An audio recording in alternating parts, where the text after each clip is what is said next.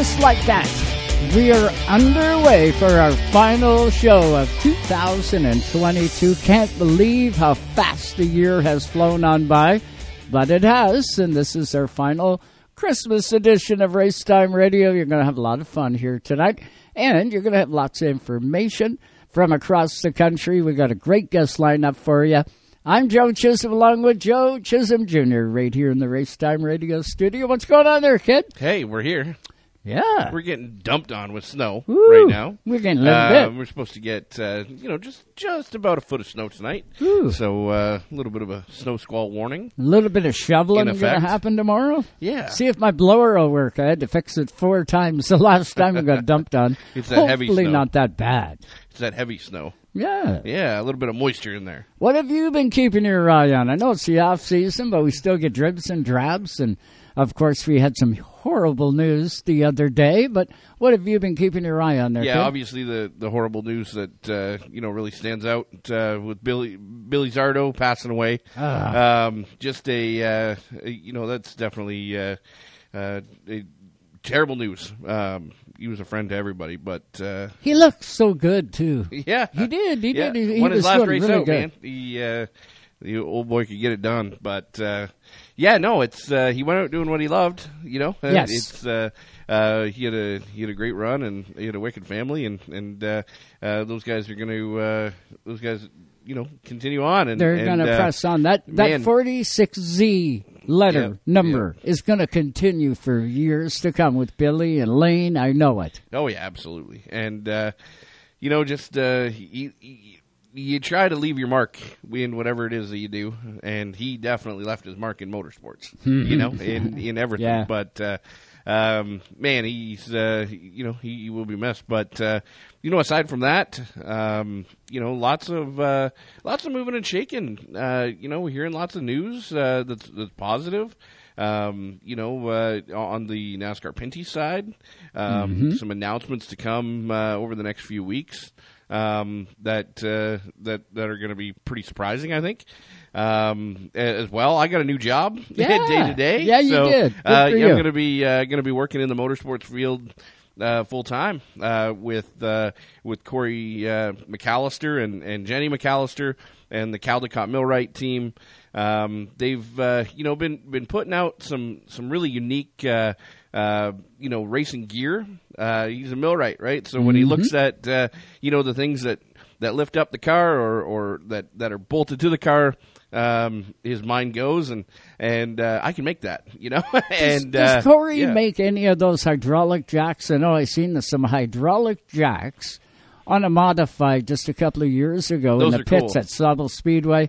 You bring 2 of them out, put one on the front, one on the back end. They're air driven. They're hydraulic, and up the car goes on 2 jack stands. He doesn't make those. Those are a different company.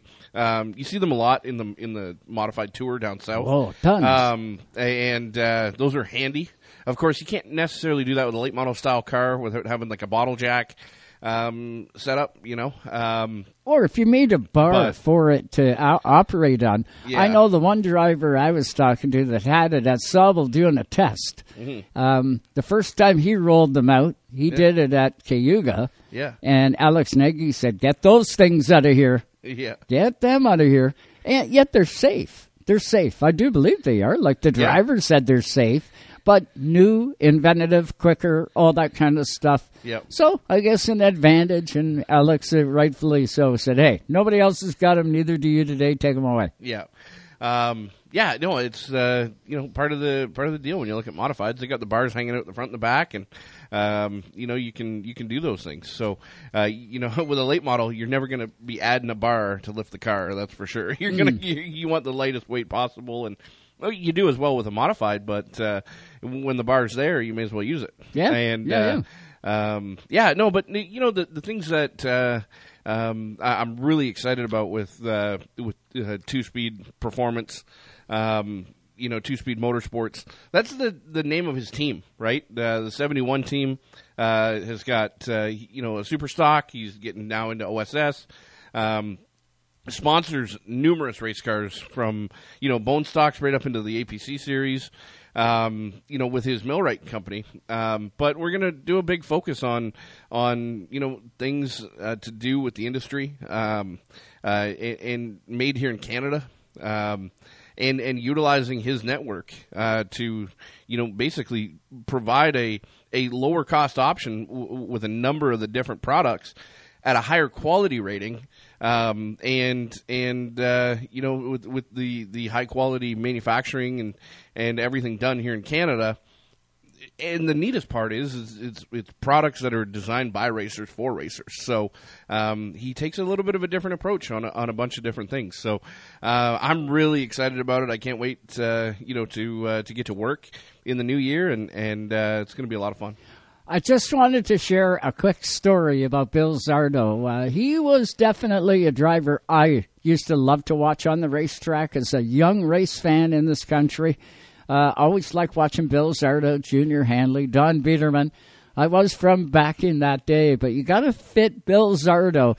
Whenever you say Junior Hanley and Don Biederman, the Zardo name has to come in there because Billy was always competitive in amongst those other two guys, as well as Wayne Keeling and Wayne Howden, and so many good names, Bill Snowden.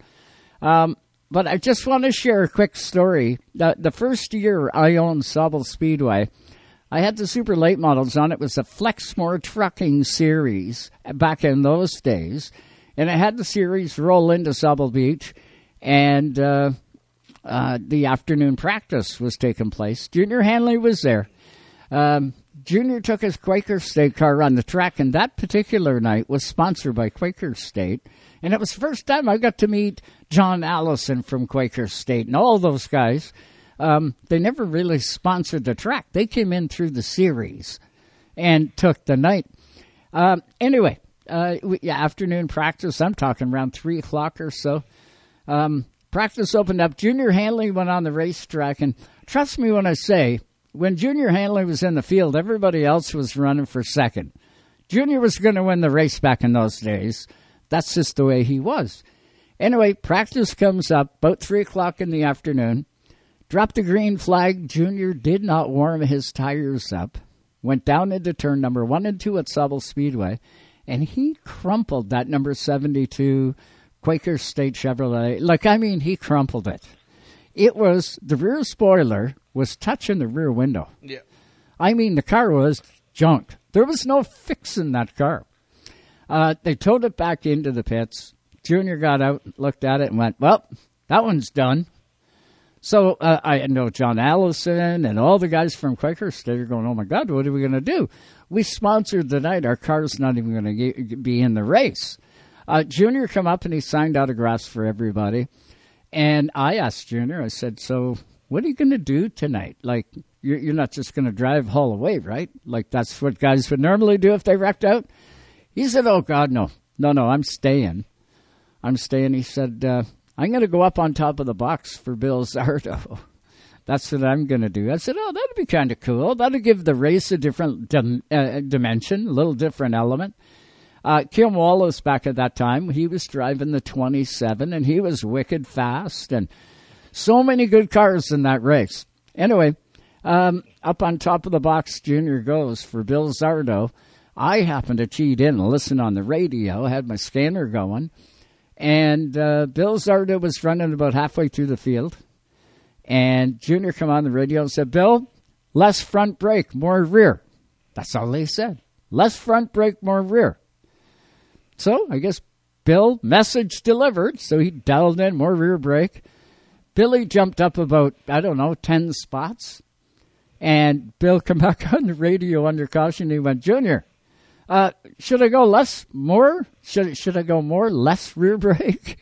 And Junior said, well, you've moved up 10 spots. I think it's the right call. And I don't know whether Billy dialed in a little bit more or not.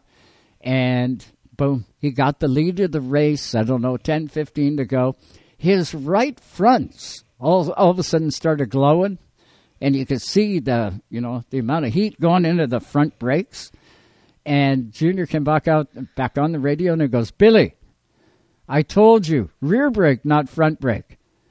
Billy came on the radio and said, "I got this, boss. I'm up front now. I got to have the car so I can feel like it's going to stop." Yeah. And Bill Zardo won that race. Yeah. Bill Zardo won the race, and that was a standout moment for me as Bill Zardo, as a fan of Bill Zardo. I've always been a fan of him. And then to see him get back in a hot rod all those years later was truly just amazing. We had him on Racetime Radio from sunset in the summertime. After finishing a race up second, he dueled it out with Tom Walters. I'll tell you, he's going to be missed in this sport. 100%. Yep. The old guys of this sport are what built it, and Billy Zardo was definitely one of those main contributors to building this sport to what it is today, and I'm going to miss him. Absolutely. And, we talk about the Zardo family, like the amount of sacrifices, the amount of, things that they've done to help the sport. It is just incredible. And it starts with Bill Zardo, right? It starts with him and starts with the Shepherds and without Bill Zardo, we group. wouldn't see a Pete Shepard. Yeah, we wouldn't see Elaine Zardo, Billy Zardo, exactly. Bill Zardo. Yeah, exactly. Bill Zardo too. Yep. The 48. He was amazing in his career. Yep. Sharon Zardo raced. Yep. That's Sharon Shepard now today and has been for years. But Sharon Shepard raced back in her day. Absolutely. And she was wicked behind the wheel of a race car. The whole family was in it. Yep. And still are today. Still are today. That's kind of the neatest part. And definitely thoughts and prayers, from all of us to them, and definitely will be a different looking place at the racetrack without him. But he's going to be remembered. That's for sure. That's the coolest part. He will be memorialized this year. He's got to be, and I know he was even years before he passed away.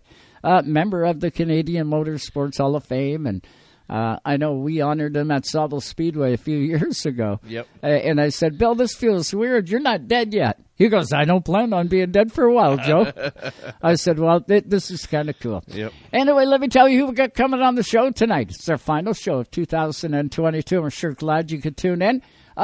Pete Turford, right off the top, we're going to talk SOS.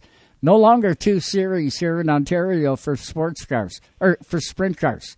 She is 1. And, man, it's making a big difference. We're going to catch up with Pete right off the hop tonight. We'll check in on the East Coast with Tim Terry.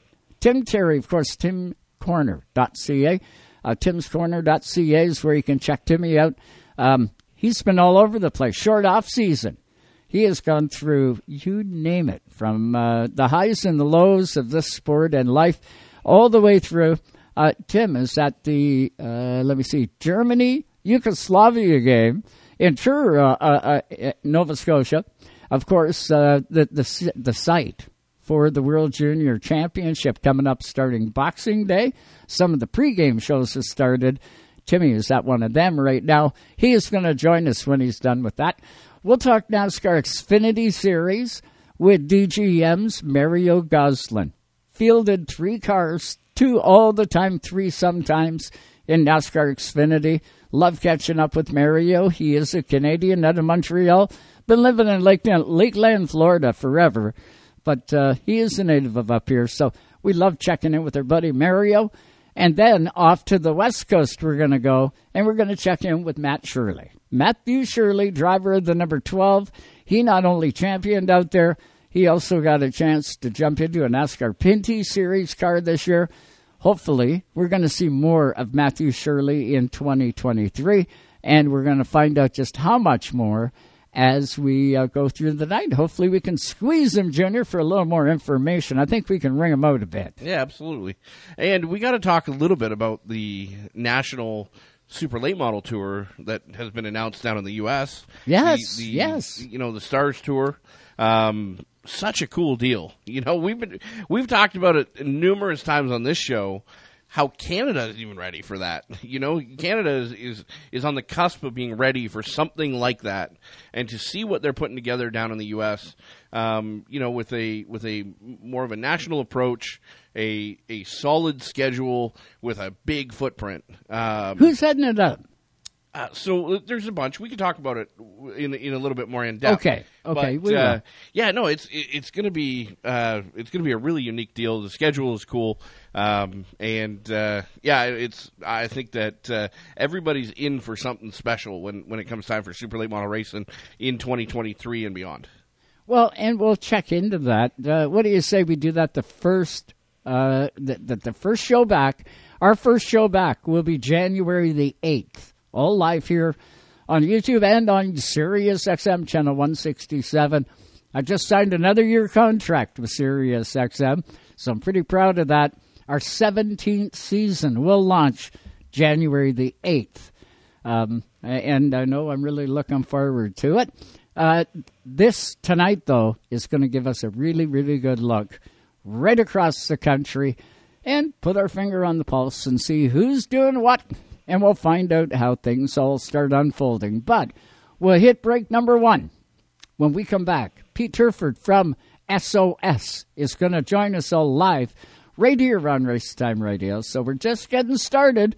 Don't you go anywhere. We'll be right back. Enjoy the breaks. They're all Christmas tonight. You're going to get a laugh. Bells will be ringing. The sad, sad news.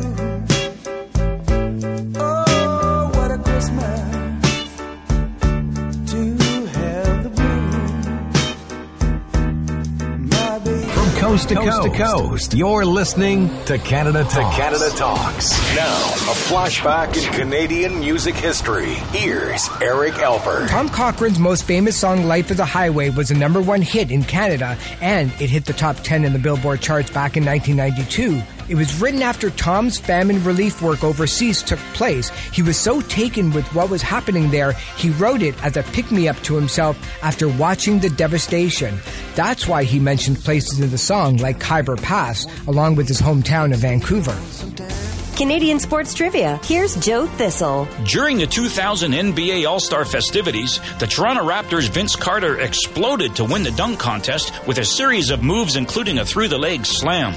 Carter's air show was a defining moment for basketball in Canada, putting the Raptors and the entire country on the map. A championship now in the books, Canada has become a hotbed for NBA talent, and it was Vince Carter flying through the air that started it all. Canadian sports trivia. Even though Napa is a nationally known name, nearly all of our stores are built from the ground up by local owners and families. People you might call neighbors will be here, there, and everywhere, doing what neighbors do to keep their communities moving forward. You stop by a Napa Auto Parts store, you can count on Napa know-how. Tonight's Racetime Radio is brought to you by Napa Auto Parts Stores, New Glasgow, Antigonish, and Port Hawkesbury, Nova Scotia. You can count on Napa know-how. BP Race Fuels, the worldwide leader in race fuel technology. Now, a flashback in Canadian music history. Here's Eric Alpert. Rush holds a special place in our hearts and in the record books. They've sold more than 40 million copies around the world. They have a star in the Hollywood Walk of Fame, inducted into the Rock and Roll Hall of Fame, and Officers of the Order of Canada. And they've released 24 gold records and 14 platinum albums, placing them 5th for the most consecutive gold or platinum studio albums by any rock band. From the high banks of Daytona, we cover it all. Ooh, that's going to leave a mark. And now, back to the Joes. Hey, shake and bake, Cal! Woo! Shake and bake! Here on Racetime Radio. Santa's coming to town! Santa! Oh, my God! Was that you, Junior? No. That wasn't you? No, humbug. Oh, I see. No. It's one of them, is it? Too funny. It's Will Ferrell. He was on Jimmy Fallon. They were talking, how weird it is now that he's like a Christmas icon now. Yeah. Right? Of course, they just came out with a new movie with Ryan Reynolds and him on Netflix, but Elf has become a staple now in households across the world, right? It's classic Christmas. You gotta check the boxes when it comes time for Christmas movies. You gotta check the National Lampoon's Vacation. That's you can't not watch that at Christmas time. Yeah. Frosty the Snowman, Rudolph the Red-Nosed Reindeer, And now Elf. And now is Elf. part of it.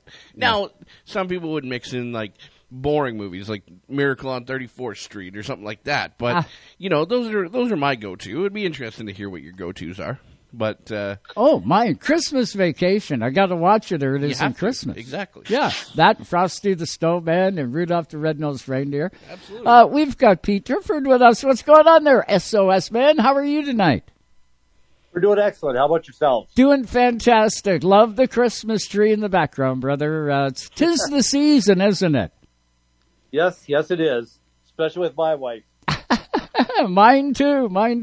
What's your favorite go-to Christmas thing that you got to watch before you know it's Christmas? Charlie Brown Christmas. Hey. And I'll have to put in my man card to tell you that I like Love Actually, the movie. There you go. The soft side of Pete. There you go. Yes. Yeah. Hey, you've been busy in this, what we're called the very short off season so far. SOS has got huge plans, man. I'm looking through the schedule. 24-car race. You guys you're going to be getting her done. Yeah, it was a surprise to me and my wife as well. I told her, we'll probably have 10, 15 races, and I surprised her, sadly. Oh, and you did an awesome job doing that. I'll tell you, you made a lot of Christmas gifts right there with a lot of the race teams, I'll bet. They're always crying for more, aren't they, Pete? I think so. That's actually one of my fears, that we might race them to death, because one of the things with 360 racing is the motors get a little more elaborate, a little more expensive. You worry a little bit about their longevity. And I've talked to a few people that know more about this stuff than I do, and they tell me it won't be a problem. But that actually was one of my fears. Excuse me. Yeah, and I wouldn't doubt it. As a promoter, there's always fears. Am I going to oversaturate? Am I going to do too much here and not end up, achieving the goal that we all want to achieve? But with the 360 cars, and the same as a lot of dirt cars, different than asphalt guys, they don't practice the depth of the car, right? So in asphalt racing, I can't tell you how many motors I've seen expire in practice because they went too far, either with the gear or they went too far one way or another, and they blew themselves up, and it was only practice. We're not seeing that as much in SOS. Well, that's actually one of the things. I grew up with super modifieds, just basic pavement racing. And first time I went to a dirt track, a good fast dirt track was Eldora, and went to the Outlaw show, and after 4 laps they were done warm-ups. And I'm like, this isn't right. And then, of course, then they go out and kick everybody's ass with 4 laps of warm-ups. And all of a sudden, by 20, 30 years of pavement racing, I'm wondering, why do we warm up so much? Yeah, and that's the thing. They do. They warm up. They think of how much tire use gets worn away in short track racing just in practice alone. There'd be a number of sets of tires that would be sacrificed, if you will, to practice, where you don't see that in sprint car racing. How long does a set of tires on a sprint car last? Is it just today with the feature events, you'll go 25 or you'll go 30 laps? Is it just today and then they got to change up, or do they get to run those tires multiple nights? Actually, most of the tracks in Southern Ontario are very easy on tires. And there's a couple different tire options we've brought in this year. But there was a McCreary tire that was called the MC3. And that tire wouldn't last races. It would last seasons. Wow. I helped out a guy named Dylan Westbrook on his car this year, and we ran an SOS race at Southern Ontario Motor Speedway. And I don't know when the last time we bought a tire. Like, it was literally a year's old tire, and we won on the thing. Wow. Like, it was an old tire. Now, the Hoosier tires, they're a little softer and probably won't have the same durability, but the Southern Ontario tracks will give you certainly nights of racing on a tire. You can probably get 2 hard nights plus a warm-up on one tire, 2 to 3. No, that's good. That's good. So you're getting more than just one and done, so to speak. I love those Hoosier tires. They've always done a great job building them. And they do a lot of specifics. I know you'll have Ron McKay. Ronnie will be right with you, tracking things and making sure everything's okay with the rubber. You guys have a great deal with Hoosier coming up this year, right? Yeah, we have Hoosier. We actually went with a bit of it's a weird year, right? In terms of Hoosier is actually looking to narrow the number of different options they have available. And I'm actually very, very glad they're doing it because there's what the idea is they've gone to brand new molds because one of the problems was, I guess, with supply was they were going a lot of downtime due to the fact their molds were quite old. So they've gone to a brand new mold for everything they're making new, and they've reduced their options for right rears down to 3 North America wide. There used to be a crazy number of options, and I'm actually quite pleased that Hoosier's done that, just to get the whole world a little bit closer together. Yeah, if that makes any sense. No, that makes a ton of sense. A ton of sense. Now, I just noticed the other day the rules package came out for SOS. And it's critical this year because you are joining 2 series together, correct? Yes. We got the Knights of Thunder and SOS going together to create one. And I might as well right now congratulate you on the $10,000 points fund from Tammy Media coming through. That's huge. Yes, that was a real. What that did is it wasn't so much just a points fund. It was just a load off because you're not having to chase that support or marketing or try to figure out how you're going to do that. It was just a huge load off, and the gentleman in charge of that, John Brush, he's an old fan of a driver named Harvey Lennox, who was Tammy 10, and I was an old fan of Harvey Lennox, who was Tammy 10 back in the 60s and early 70s at Flamborough, Delaware, and all those places a million years ago. Right. So it was actually a happy coincidence, very happy coincidence. Oh, how cool is that when everything comes together? It's like it's meant to be, Junior, just like it's meant to be. Absolutely, and you know it's really interesting. You know when you have that, you say a load off for the series. It's a load off for the drivers as well, you know, for the teams and for everybody, because they know, you know, what to expect and what they're building off of. You know, it's so crucial to have that, you know, this early in the season announced, you know, and ready to go. And it just helps everybody get off the ground early, get the cars done early, get the season fired up, and it just provides better racing at the end of the day for the grandstands. So it's all a positive. Looking at the schedule and looking at you know, the amount of travel and all of that for the guys and girls, is there anything that you see, you know, kind of as a hurdle that you guys need to get over before you get to the season? Not really. It's actually surprising how much is actually in place.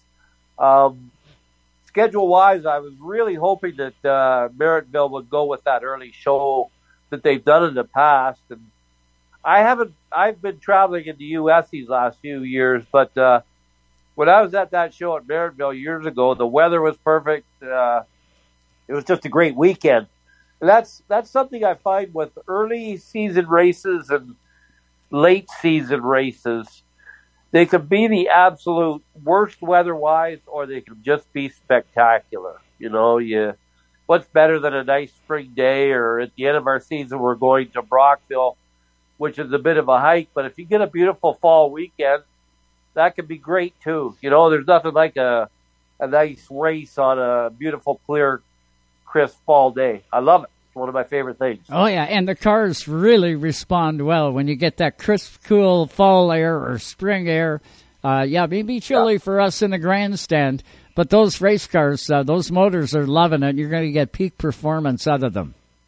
Yes. Yeah, yes. Pretty amazing. I noticed also in the blurb that I was reading, Pete, that there could be some more dates added and even another racetrack added. Or is that filled up now? That we were actually looking at going to Cornwall, which is darn near to Montreal, which normally I wouldn't have even remotely entertained the thought of going that far. But we were talking a fairly, big financial carrot to do it. So I wasn't going to do it just for the sake of having a race, but we were looking at putting up some very serious money if we could somehow arrange it. But when you're trying to hook in a date that far, you want to hook it in with somebody else, another track, and because you don't want to just send the guys that far for one race. And we almost had it, but we couldn't pull it off, to be quite honest. I'd love to brag about it, but I can't.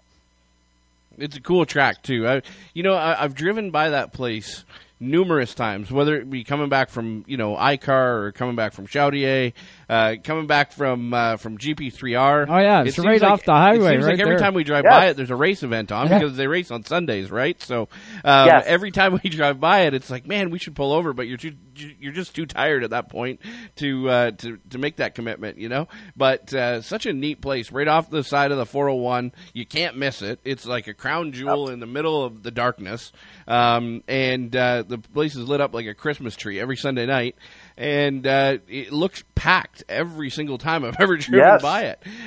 Just a diehard set of fans that are over there, and for sure. Pete, I've always wondered this question, and I know that the cars aren't necessarily, they're called sprint cars for a reason. It's short races. They're just, in and gone. Are there any extended races, like race distances, that are out there? Has that like road been, kind of explored, or is that just not in the cards because of the style of the car and how they're driven? Is there any, 50 or 75 or 100 lap races with sprint cars? Okay, first I'm going to take a short story and make it long. There's a tribe. Have you ever heard of Williams Grove, Pennsylvania? Absolutely. Yep. Okay, in the early days, the Williams Grove used to have a race, and they still do, called the Williams Grove National Anthem. Okay. In 1963, it was a 100-lap race. Yep. You know who won it? Oh. Gordon Johncock, who won the 1973 and 1982 Indy 500. Wow. And I actually had a friend that went down and competed back in those days, and you see, Gordy was a pavement guy, and this was a dirt race, and they just put dirt tires on the way they went. But as the years have gone by, the longest race I'm aware of is the Knoxville Nationals, which is 50 laps, and they actually have a fuel stop. The problem right now with sprint cars is they are thirsty animals. Absolutely. And you'll put about a 33-gallon fuel cell on a sprint car on a 410, and you could maybe run that 30, 35 laps if you don't get a whole lot of yellows, but otherwise you're going to be out of fuel. They are just such thirsty pigs, and to put on a fuel tank big enough to go long distance would be it'd be borderline dangerous and way offset the balance and everything else in the car because of the amount of fuel you would have to run. The closest you come to it, if you've ever seen the Silver Crown cars that run with USAC, they're a bigger wheelbase version of a sprint car, but they also have a huge fuel tank. Cell. Yep. Well, we're able to do the thing that I really like about the idea of an extended race is, I know that from the start of the night with the sprint cars to the end of the night, the track changes immensely. Yes. I love an extended race, late model race on asphalt because the cream rises to the top. There's comers and there's goers. And I know that in sprint car racing, you have that anyways because they changed the racetrack so fast by packing it in. Right. But I can picture that on steroids, because the track would progressively deteriorate and not deteriorate in a negative way. Just, it would reduce grip as it goes. And the line moves up and up. Well, yeah, I just... even have you ever heard of rubber down? I got to interrupt you. Yeah, absolutely. Get the rubber down on the track. track. Rubber down is the worst thing that happens to a racetrack, and what happens a lot of times is the rubber comes off the tires, Yep. and it becomes part of the racing surface. Yep. And all of a sudden, the race cars will pick up about a half a second. Yeah. Everybody at the same time, because it'll be just like the grippiest racetrack in the history of mankind for these guys now. Yep. But the sad part is you can't pass. Okay. Oh. Yep.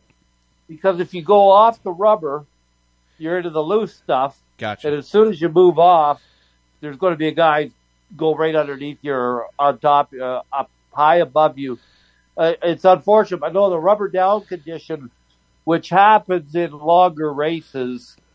And like I say, Ontario tracks, it may or may not happen, but that's generally the case. When you hear the term rubber down, everybody just rolls. Like if you're in the pits and all of a sudden you see the lap times are speeding up and nobody's closing in on anybody else, Yeah. you might just go grab a hot dog because that race is just going to be the cars moving the same gap. Right. I know that. So the race is over. Yeah, anybody who's a dirt person is sitting here watching and they're shaking their head saying, what a stupid question that is. Because I'm not a dirt guy. I just, I try to every step of the way, even when you talk about the Pinty Series on Schweeken, every step of the way, I try to equate dirt racing to asphalt racing, and you just can't do it. There's so many differences. There's certain tendencies that carry over, and with a heavier car, you want to drive off straight, and there's certain tendencies that are the same, but it doesn't matter which way. It seems like it's kind of like backing up a trailer or driving a trailer straight, right? When you're backing up a trailer, you got to go the opposite in the mirrors, right? And you're still moving the trailer, but you have to do everything opposite. And it's like that with dirt racing to me, being a asphalt guy. So I'm sorry about if it was a stupid question, but it is what it is. I think is pretty up though is like this is why guys like me when I see someone like Tony Stewart that can go dirt, asphalt, whatever, drag race now apparently. Yeah. Or Christopher Bell or those guys, Kyle Larson. Can you imagine such different disciplines and being on top of both of them? It's incredible. Yeah, just amazing to see what Tony Stewart can do behind the wheel of a race car. And I know I was lucky enough to be there when he won his first sprint car race and got his words afterwards. Pretty exciting at Oswego that night. Pete, I got to ask you here, with the Knights of Thunder and SOS coming together now, are you looking at a large driver input now from, the Days of Thunder or the Knights of Thunder, coming together? Do you got a new contingent of driver, or were they there already running SOS? Yes and yes, but what else really complicates it, and this is where I really have to, give Oswego a ton of credit. They, years ago, started a crate division. Yes. For sprint cars. And one of the things we haven't talked about with sprint cars is the actual chassis and componentry are actually quite economical. Gotcha. So if you can't afford a full-up 360 motor, crates are such a great entry division. And what seems to be happening now is we just kept being fed by the crate division. I keep hearing stories of 5 or 6 more guys there. What I do fear, and I honestly do fear this, and you guys have probably seen it at asphalt too, you don't want to get too popular because you don't want to be sending guys home either without racing, right? How do they get experience if they can't get in the feature? There's too many cars. It is something I truly fear. Well, we lost him. We lost Pete. We'll reestablish that connection. I'm not sure exactly where he went, but we will reestablish that connection. I'm just going to pop out of here for a second. We will try and grab Pete again. Maybe somebody was calling because it looked like he was on a phone. So if somebody calls, sometimes it drops out, eh? Yeah. I don't know. Yeah. That's weird for it to just freeze up like that. Yeah. But it could have a lot to do with the weather outside. It very well could. We're yeah. getting pelted with snow pretty good here. The sprint cars are just amazing to watch on the racetrack, and the schedule that Pete has got laid out for them this year, Jimmer. Oh, honest to God, he's right into a really, really good scenario. 100%. When you look at, we talk about it a lot on the amount of races, what is attractive to a series. And I honestly think that, one of Dirt's biggest benefit is that you can do more with less. Like the tires last for, a handful of races, like you said. You're racing shorter races, obviously. So you're not burning your stuff up. You're on track a lot less, but you're also able to hit more races throughout the course of the schedule. I think that to us looking at it, we're looking at it and saying that is an ambitious schedule, but a lot of the sprint car guys are going to do, 30, 40, 50 races anyways, right? So, maybe it's not as ambitious as what we're making it out to be. Maybe that's the perfect amount for a traveling series here in Ontario. And by the looks of it, it is. There's a lot of excitement online. I scrolled through on Facebook and nothing but positive. Huge. Positive reinforcement from the fan base and from the competitor base. And man, you can't say enough about the quality of equipment that rolls out on the racetrack with one of those Knights of Thunder races or an SOS race in the past. Now, having the points fund, having everything, buttoned up ahead of time, just an incredible deal. Man, I was having fun listening to Pete. He's a wealth of knowledge. He sure is. He's the guy at the top, and we want to really thank Pete Turford for coming on here tonight. We lost him right near the end, but I know we'll catch up with Pete again in the new year, and we'll continue the conversation. SOS going to play a huge role in what we all love to watch in 2023. Want to wish all the SOS teams, Pete Turfer, his wife, Turfer and his wife, the whole family, everyone, a Merry Christmas from all of us here at Racetime Radio and all the tracks supporting that series. You can check them out. Get to their website, southernontariosprints.com. And great series. Going to play a key role in 2023. We're going to hit this break. When we come back, we're going to hope to have Tim Terry with us right here, all live tonight on Racetime.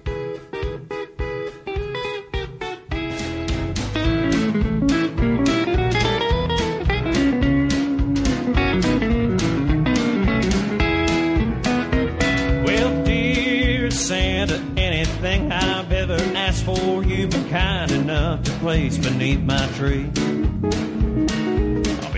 It's time to get back to the racetracks. For over 30 years, Quick Fire Starters have fueled the sport on and off the track, making lighting your campfire as easy as 1, 2, 3.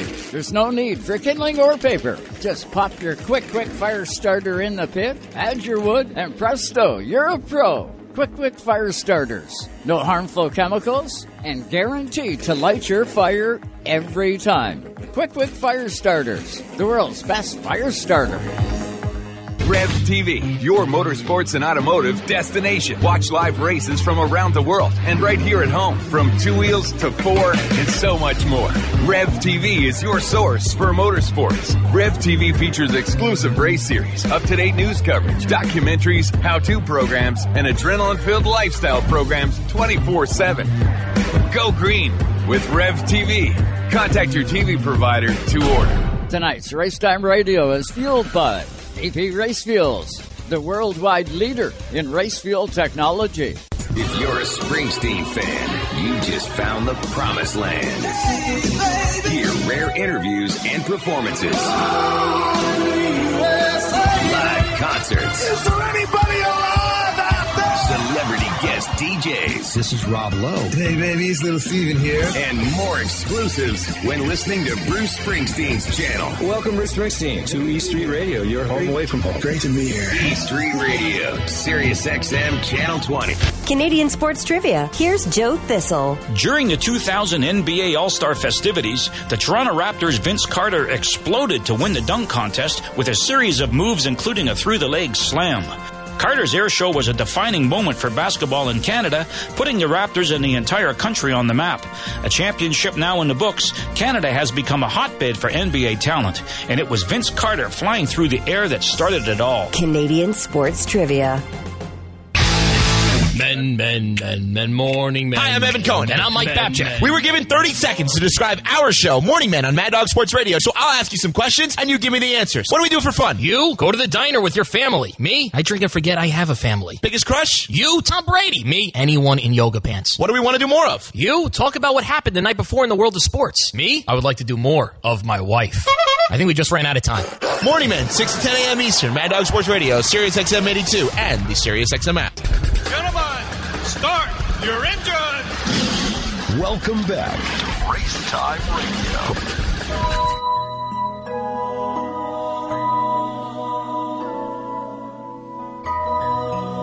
I think people forget about the true meaning of Christmas. Love, friendship, and spending time with the family. Mama would be inside, fixing turkey and dressing, and me and my brothers used to play outside in the snow for hours, throwing snowballs, and I'll never forget my daddy coming outside and saying, "Hey! Who put the dick on the snowman and embarrassed the family? You could have used a ball bat, a cucumber, or a zucchini, but instead you used a thimble, something you could barely say. Who put that dick on the snowman and made him look like me?" You boys been talking to your mama. I got your Christmas present right here, you little bastard. I'm gonna beat your ass. Would not be Christmas if we didn't hear Rodney Carrington Jr., would it? No. You need him. Yeah, you gotta have them. I remember the first time I heard that song. We were living out at the lake, and I'm talking, I bet it's got to be 10 years, no, more than that, ago, when Napster first came out.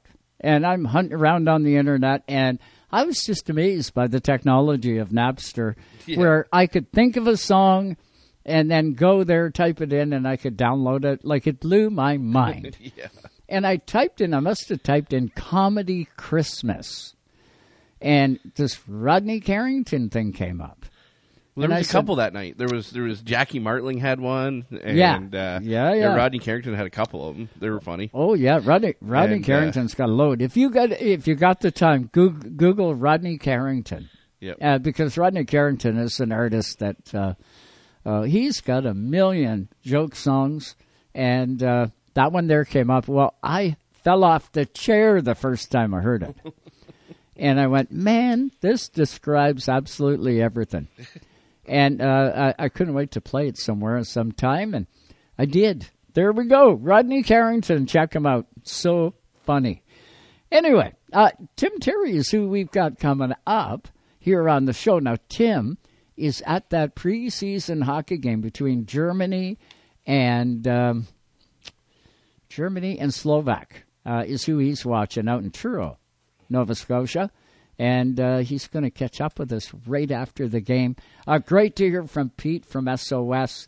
Also coming up on the show, we're going to get Mario Goslin. We were going to have Mario kind of first, but Mario needs a little bit more time, so we're pushing him off, and we're going to move Matt Shirley up on the schedule, and we'll get Matty on here with us. But I'm looking forward to finding out and speaking with Tim Terry. I know lots has changed out on that East Coast, and we had the new series on here. We had Brett Roy on with us, and, launched that new series, talked about it. That was a couple of weeks ago, and we'll find out from Tim Terry how things are developing. Of course, Tim is the voice of the Pro Stock Tour, and in the discussions we had with Brett Roy, it doesn't sound like it's going to conflict. Doesn't sound like they want to conflict in any way, shape, or form. He wants to keep it, like where it's not conflicting. So hopefully that's the case. And as time goes on, I'm sure developments will take place. And when those developments take place, Tim Terry is going to have his ear to the pipe and shaking the bushes to find out what's going on all the way around on Canada's East Coast. And as a matter of fact, we have him with us now. Tim Terry, who won the game? Not even close. Germany, it was 5-0 when I left. Ooh, you checked out 5-0 left. Well, there was I think 5 minutes left to go. I wanted to get to Enfield to park this thing before you called, and I got here with about 90 seconds to spare before Sue gave me a ring. No kidding. So, not a bad game. It looks like then Germany's got a team, do they? Germany looked a little more solid than Slovakia did. Are they a Canada, U.S., Sweden? Probably not. But they did look solid. Slovakia still got a couple more games. They're playing one more in Toronto before they start the tournament. But it's good to be back on the East Coast. So we'll see what shapes out this year. Now, do you have plans, Tim, of hanging out and catching like some Team Canada games? Is there a chance? Is the gold medal game going to be in Halifax, or is it going to be in Moncton? The gold medal game is in Halifax. All the quarterfinals, semifinals, for the most part, are in Halifax.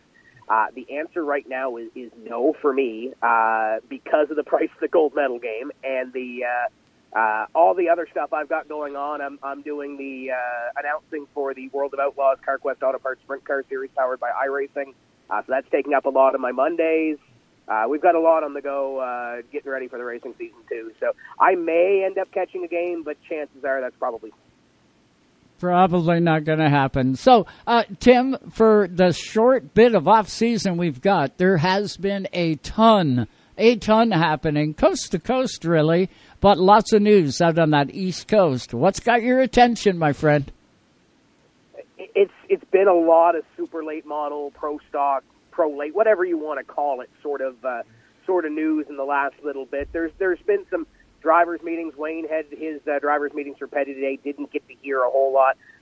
Wasn't driving 3 hours in the snow or 2 hours in the snow to go up and listen to drivers' meetings today. So I stayed put. But they're really starting to get going and what have you. So we'll see what the season has. Obviously, the big news has been the Super Late Model Series and what they're doing and the dates. And I know you talked about just coming on the air about conflicting and all that other the date thing.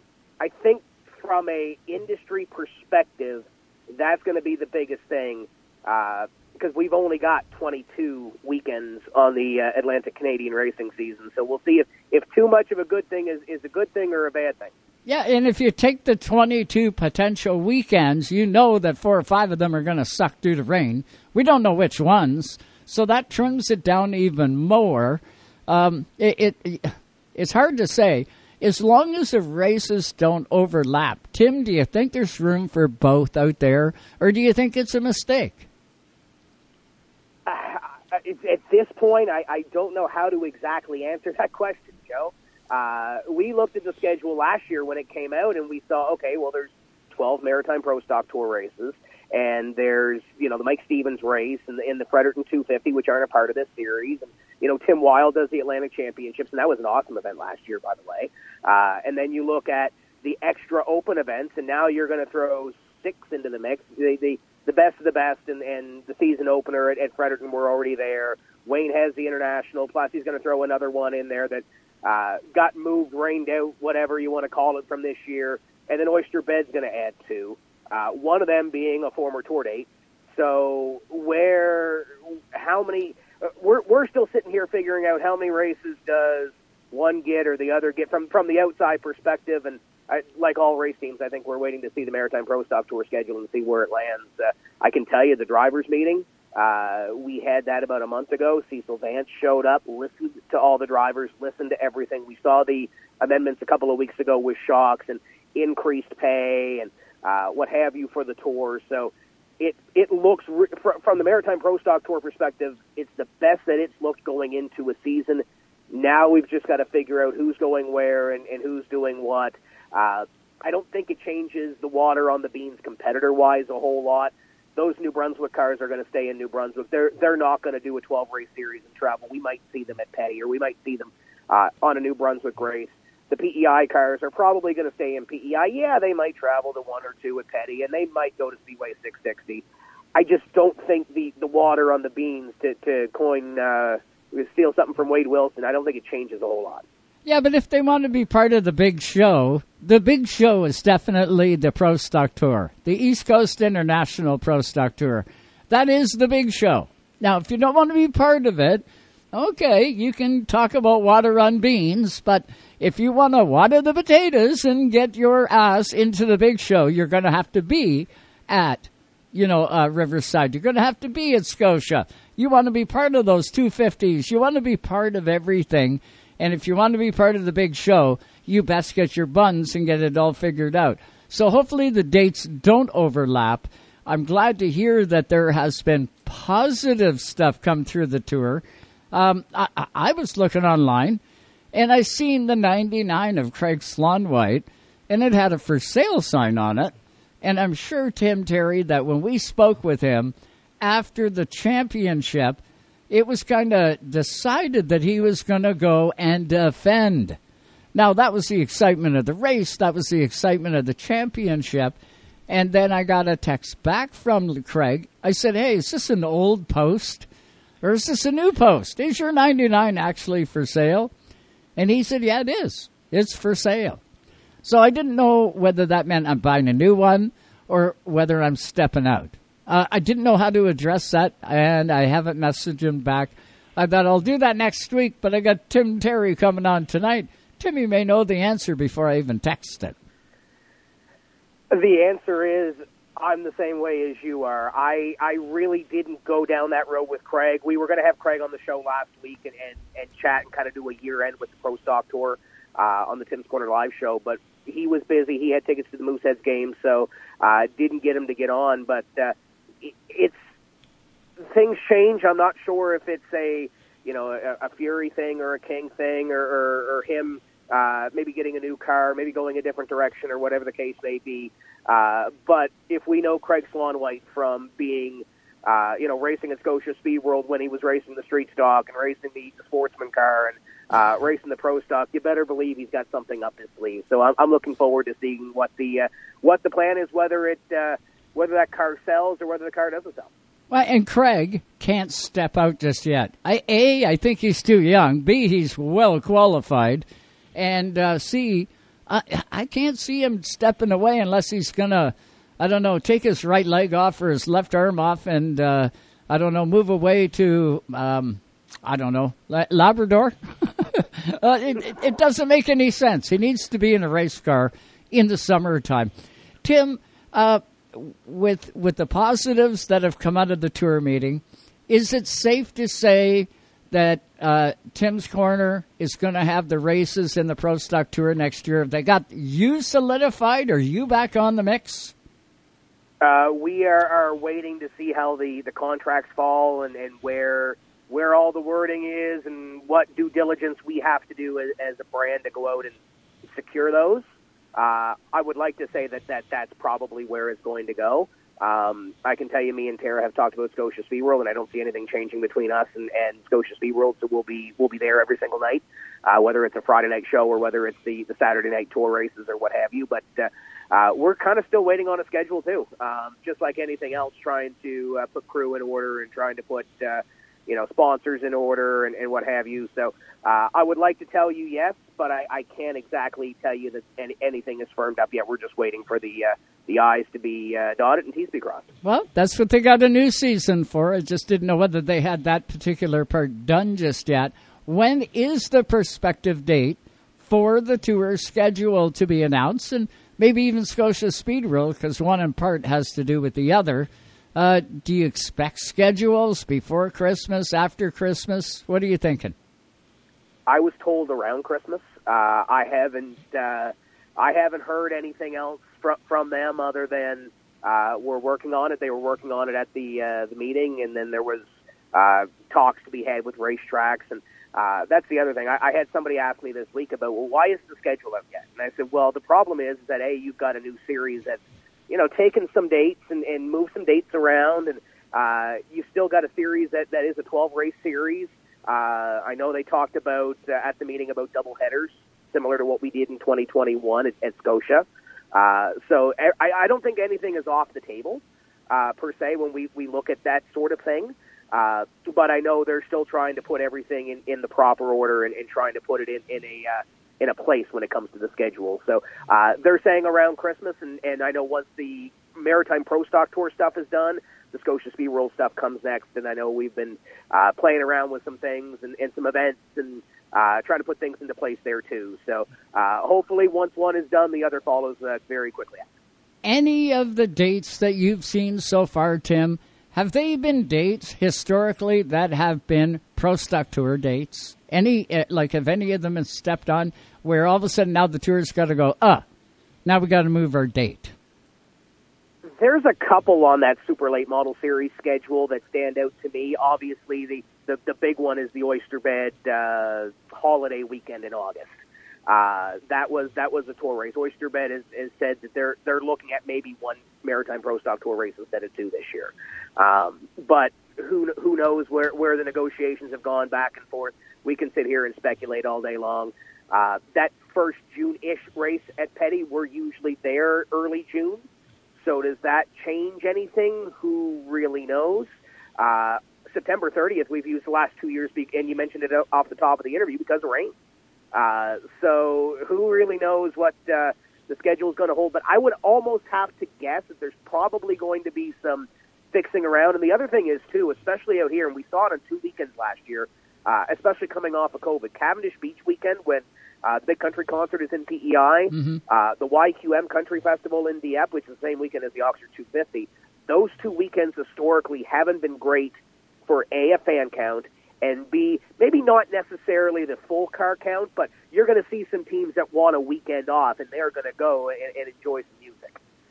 So not only do you have to watch those other races, there's also the entertainment dollar that you almost have to chase too on that side. So there's another wrinkle to throw into the schedule of those other events that might be ones that you might want to avoid on weekends.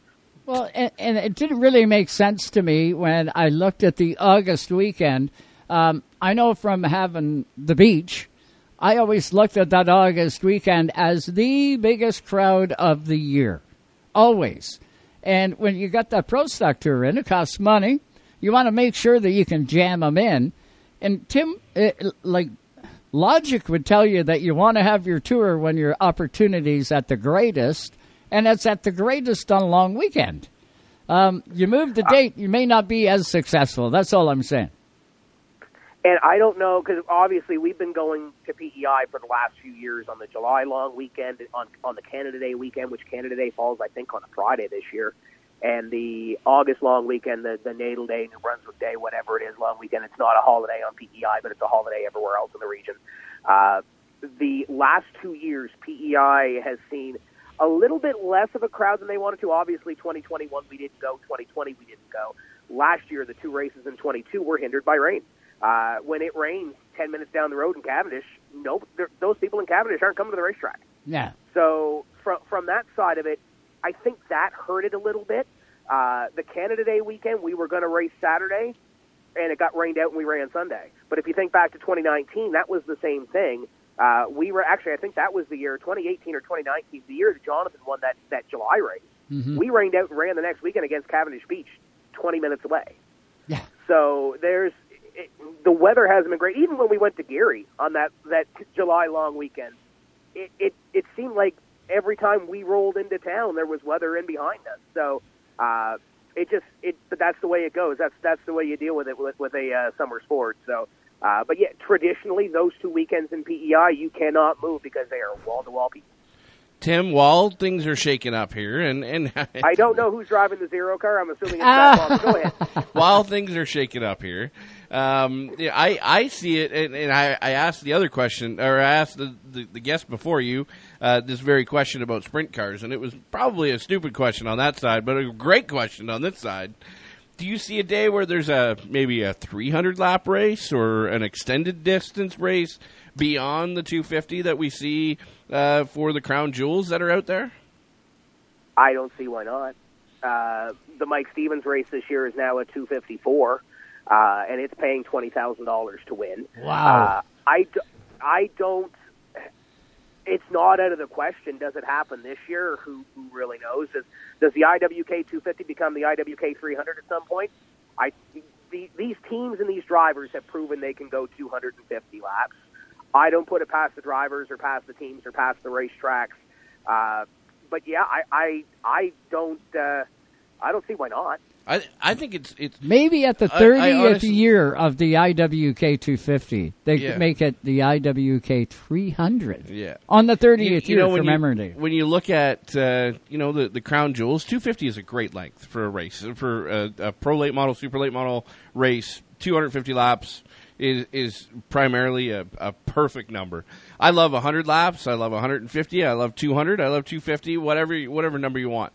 When you start looking at the big crown jewels of the sport, when you look at down south on the super late model side, you got the Winchester 400, you got the All-American 400, you got the Snowball Derby, which is 300, right? So, I think that I think it's just natural progression. I think that while everything is mixing up here and we're moving and shaking, let's do a different take without changing the rule book. Without changing a bunch of stuff. Let's take a step up and maximize the distance a little bit. And it's cool. I would love to see a 300 lap pro stock race. APC has picked it up this year, Tim. I don't know whether you've noticed that or not, but there's some 150s in APC for the first time ever. And I know, and I did see that, and I like the 100s that we used to do, but they went by so quick.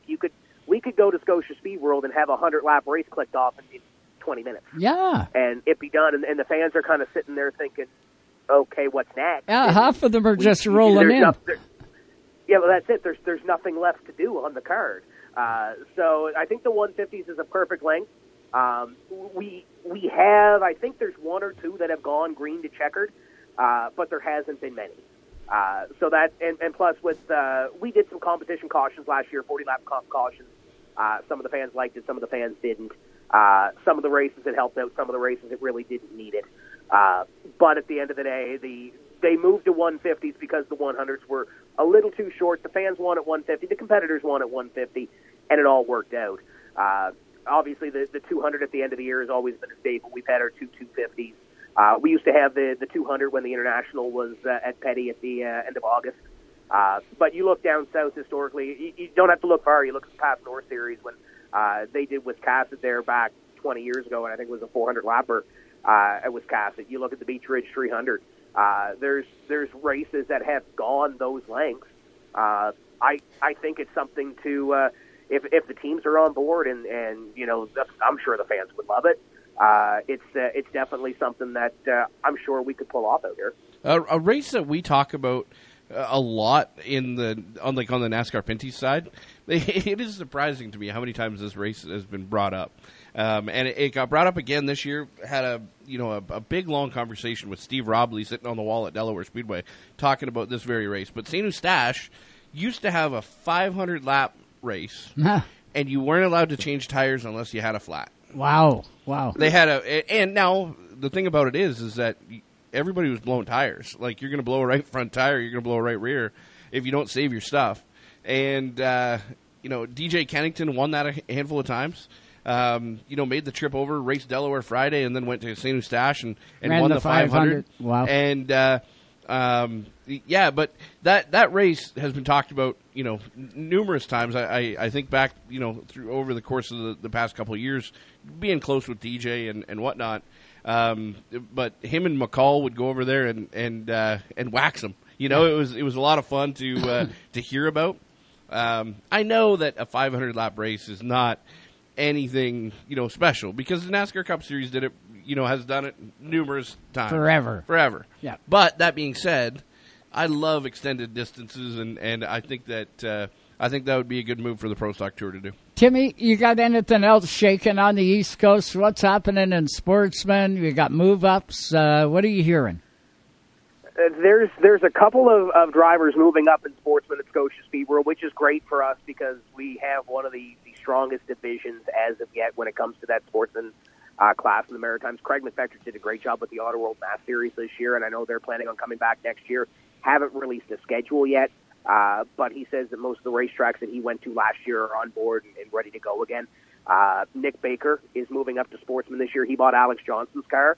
Alex Johnson bought Dale Richardson's 55 car. So Dale is retired. He's been around the sport for decades. And good to see Alex finally move into a bow tie. I know Devin and Pete were kind of ribbing him about that at the banquet, but Baker's moving up. I know J.J. McPhee is looking for a car as well to try to take the top two in Thunder and move them to Sportsman this year. Not sure what other rumblings are going on. League of Legends Tour is working on their stuff for the year.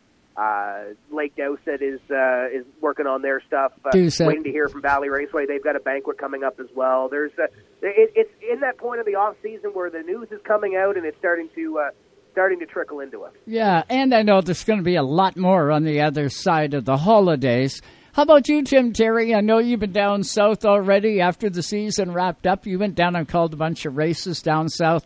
You got more to come coming Speed Weeks? Yeah, that last little trip was fun. Got impromptu go to Loudon when Wayne and Ellen canceled their last race in October. Got to go down and call Road Course World Finals for U.S. Legend Cars. And got to go to Vegas. Got to go to a non-race car vacation to Calgary, which was probably the funnest of the three, even though Vegas was pretty neat. Got the trip booked this year. We're going to do the Brad Hockaday Winter Showdown deal at Auburndale. It's a 6-day deal, single races, no points, payouts every night, Legend Cars, Bandoleros, all that fun stuff. You can check them out on Facebook at Winter Showdown or Showdown Series. The next week is Winter Nationals at Citrus County Speedway. And then a week of I have no idea what's going on after Speed Weeks. Hang out in Charlotte, chill a little bit, and then head back home. And Scotia Speed World Maritime Pro Stock Tour is doing the Atlantic Outdoor Sports and RV Show the second week of March in Halifax. So got to be home for that this year. Well, and you'll be well tanned, all ready to go. Hopefully. Hopefully we get the daiquiri number up a little bit down there, and everything is good to go. You know, Tony's going to treat you well. It's going to be awesome, Tim. Been great catching up with you tonight. Want to wish you and the family a Merry Christmas. I know it's going to be a tough one for you this year, kid, but just press on. And, man, I can't believe the news early this year. It's just going to make for a big 2023, I think, bud. It's going to be a very busy season out on the East Coast and what have you. And, spoke with Mike. I know Mike's been under the weather a little bit at Eastbound, but he's got some things on the go and excited for that as well. And lots to do. We've got a endurance race on iRacing coming up on Thursday night with $75 to win. I know Justin Collis is coming for that. So I guess everybody's going to have to try to beat the car coming down from Ontario, quote unquote, to win that one. We've got all kinds of things on the go. Looking forward to the Christmas season. There's no slowing down, and then we get going again in January. All the news and everything else. I hope Santa Claus is good to you. When's your next show back? So we actually don't take a break over the off season, over the Christmas season. So we've got our holiday party for Tim's Corner Live this week. So it's an open invite, which was kind of scary last year, but it was fun. It's kind of a round table with whoever shows up, shoot the breeze, have a good time. Our award show is December 28th, and then we roll back into regular shows in January and keep on going down the road. I'm doing World of Outlaws for iRacing every Monday night. You can check that out on Dirt Vision or on the iRacing streaming platform. So there's a little bit of racing to take care of as well on that side. And then fill it with whatever else is there. Maybe a World Junior game. Maybe Petty's got a race on December 31st for an Enduro and a Demolition Derby. So they're going to do some winter racing up there and then hand out their awards for the year. So nothing is completely quiet out here, but it's starting to slow down just a little bit as we head into January. Well, get the shovel out. Merry Christmas, and I hope Santa's good to you, buddy. We can't shovel rain, so far I'm going to knock on every single piece of wood I can find in this car. You're good. Have a good one, Timmy. Thanks so much. Sounds good, Joe. Thank you. That's Tim Terry on Canada's East Coast. We're going to hit a quick break. When we come back, we're going to go all the way to the West Coast. We've bumped Mario Goslin to the second half of hour 2, and we've brought Matt. Matt Shirley is going to jump in next. All live right here on Racetime Radio. Stay with us. Matt Shirley coming up.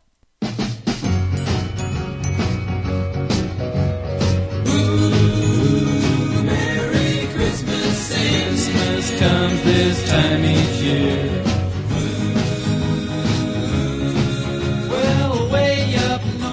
Coast to coast. You're listening to Canada Talks.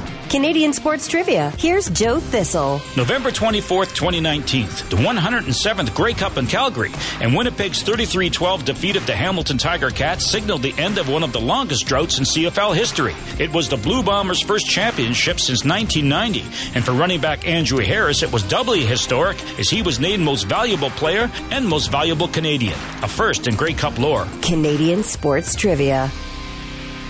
Even though Napa is a nationally known name, nearly all of our stores are built from the ground up by local owners and families. People you might call neighbors will be here, there, and everywhere. Doing what neighbors do to keep their communities moving forward. You stop by a Napa Auto Parts store, you can count on Napa know-how.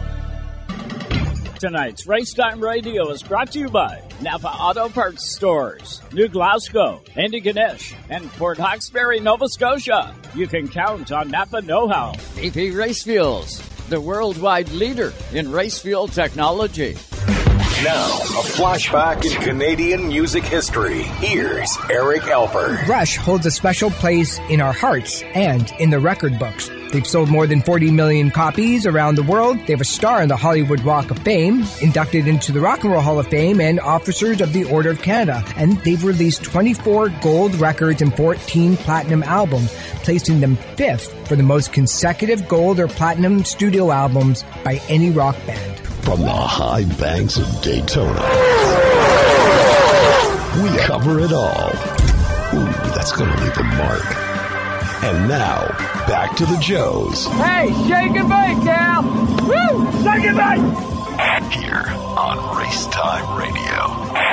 Any of you are looking for any last-minute gift ideas for me? I have one. I like Frank Shirley, my boss, right here tonight. With a big ribbon on his head. And I want to look him straight in the eye, and I want to tell him what a cheap, lying, no-good, rotten, four-flushing, low-life, snake-licking, dirt-eating, inbred, overstuffed, ignorant, blood-sucking, dog-kissing, brainless, dickless, hopeless, heartless, fat-ass, bug-eyed, stiff-legged, spotty-lipped, worm-headed sack of monkey shit he is. Hallelujah! Where's the Tylenol? Oh, you're going to love to see. That's why I want Christmas Vacation, just for that line alone. That and the saucer when he goes down the hill. Oh, yeah, when he goes down the hill and he puts that certified lubid on the bottom of it, and he is gone. Yeah, it's not Christmas until you see the sparks coming off the pizza saucer. On his way into the Walmart parking lot. Too much fun. Welcome back, everybody, to Racetime Radio. Across the country we go this time. We get a driver that really had an outstanding 2022. Thought it'd be a great way to cap 2023 right here tonight. Matthew Shirley does an incredible job in his number 12 car. He not only raced the 300 at the beginning of the year and I want to say top 5 for that. He also championed at Saskatoon. He got into a NASCAR Pinty's car for the first time. The guy had a great year, and he joins us now on the hotline. He also joins us live on Skype. So what's going on tonight there? Skype, on Zoom, sorry. What's going on tonight there, Matt? How you doing, buddy? Just been listening to you guys tonight. It's been a pretty low-key weekend. I got a couple days off here before the Christmas break here just with work. So this has been my vacation time. Well, you're looking fantastic, man. You had a good 2022. I don't know how you're going to top it, but I got a sneaky suspicion you're about to. Thanks, Joe. It was quite incredible year. The 300 there in Penticton was a great way to start the year. Being that our first 300 laps that was a lot of laps. I don't think I've ever been more fatigued and tired after a race than that one. And that race ended pretty funny because I got into it with Trevor Siebert. There were 25 to go and knock the radios out, so I was completely spotterless for the last 25. So I was very thankful to come out of that one in one piece and secure a top 5. And the cars there were incredible. Meeting some of those guys like Brandon Carlson, too, from the island, and racing against them. And the Sieberts had that race. That was incredible, seeing how quick those cars were. And then being able to race against Kyle Reed and then even getting him to come out for a Bridge City 200 then later that year. it was surreal. It went by in a blink of an eye, and then it was funny that NASCAR package came together seriously 3 weeks before the race. It was one of those situations where, I was able to. I sold my personal car at the time just because we needed a little bit more space, and then I had a little bit of cash there. Sold the mini stock that I had for a bit, and then I was like, got permission from my girlfriend first. Asked her. Talked to the team, talked to Dad. Dad thought I was crazy. He's like, there's no way it's good. Well, he was supportive. There was like 3 weeks time. That's a low amount of time. And then thank goodness we had Provincial Vodka come on board. Give them a shout out, a couple other guys. Good idea. That, put together, and next thing you know, we were running a car prepared by DJ Kennington and running with the big boys and survived that race. And then was able to secure the championship for the local series, which was awesome. That's a busy year, my friend. Oh, busy. That is a busy year. That's incredible. It's always fun to hear, the recaps of seasons that are out there, and that's one of those seasons that you're going to remember. It's probably a lifetime memory. It's a tremendous amount of racing packed into one summer, and it's incredible to. I was there, Saskatoon, watched every lap. You did a hell of a job behind the wheel of a Pinty's car. A lot different than a super late model, obviously, but you definitely had a lot of fun. The crowd was so far behind you. It was a lot of fun every time you made a move, man. Everybody in the crowd cheered. It was cool. There was a couple races like that. I think back to the eastbound race and Sarah Thorne and as well the 56 there, McFarland. It was like that as well. Yeah. And then with you and Chantel in the field on the western side, it's such a neat dynamic. But you did a whale of a job behind the wheel of that race car, and it was definitely a lot of fun to watch. I appreciate that. And yeah, hopefully, fingers crossed, I can't announce anything right now, but that is one. I want to get another crack at that race just because, the first time I sat in the car was the day before where we got it rough fitted. And then the first time I practiced with it was an hour before the race. And it was just, as a racer, it's just so much to take in. Like I've had thousands of laps at that track, but I ran Sportsman, which was like the old cast cars. So I had an idea kind of with a heavier car on that track, but going from a Pinty's car that's got the horsepower and that compared to our late model, which is, lightweight and crate car, it was a adjustment period for sure, but it was a lot of fun. Don't make any mistake here, Matt. Being on Race Time Radio, there's quite a few people listening, and I know our next guest, Mario Goslin, he's always looking for talent to get into his NASCAR nationwide Xfinity teams. And I've seen him call up drivers like you and say, hey, do you want an opportunity here on the big stage? Just so you know, you've got that kind of potential, Matt, going from the 300 on the West Coast, picking up a top 5, championing at your home track in Saskatoon, jumping into the National Series and running respectful with zero practice first time in a car. That's the kind of stuff that guys like Mario are looking for, and it's kind of cool to know we got talented guys like you right across this country.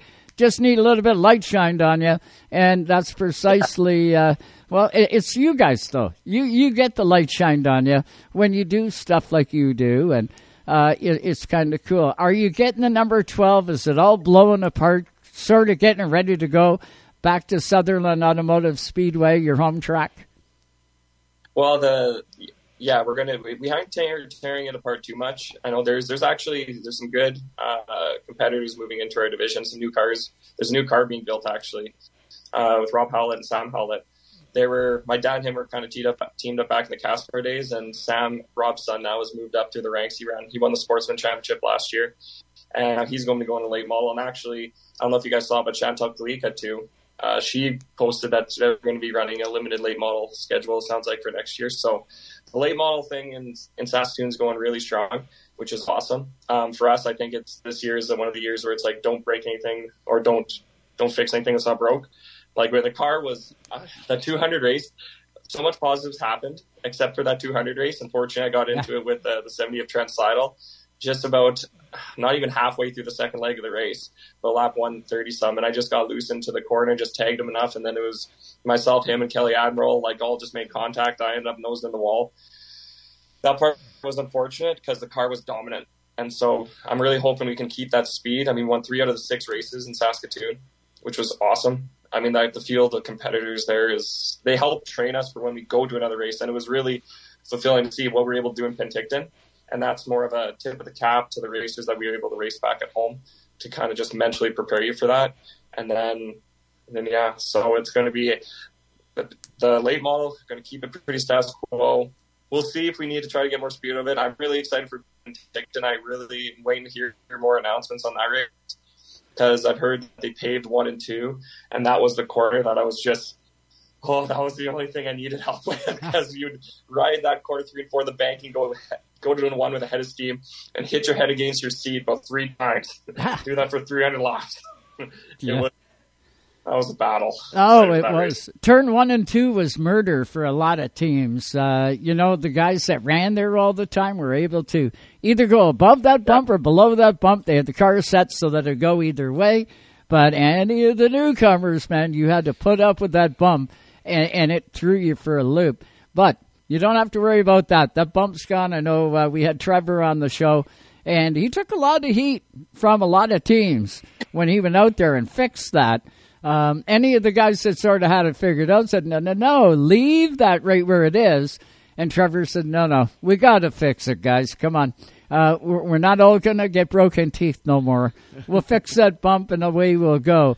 So that you won't have to put up with. And just like you, Matt, our fingers are crossed. Everything is we're sitting on the edge of our seat waiting for Trevor Siebert to announce the Western Rattler 300 2023. I do believe it's coming. Believe me when I say, I think we're only just smidges away from hearing that announcement. But I know we wait with bated breath, just like you do, bud. No, that's exactly right. I tip my hat again to Trevor Riley and that entire team for putting that together. The time period too that they're able to do it.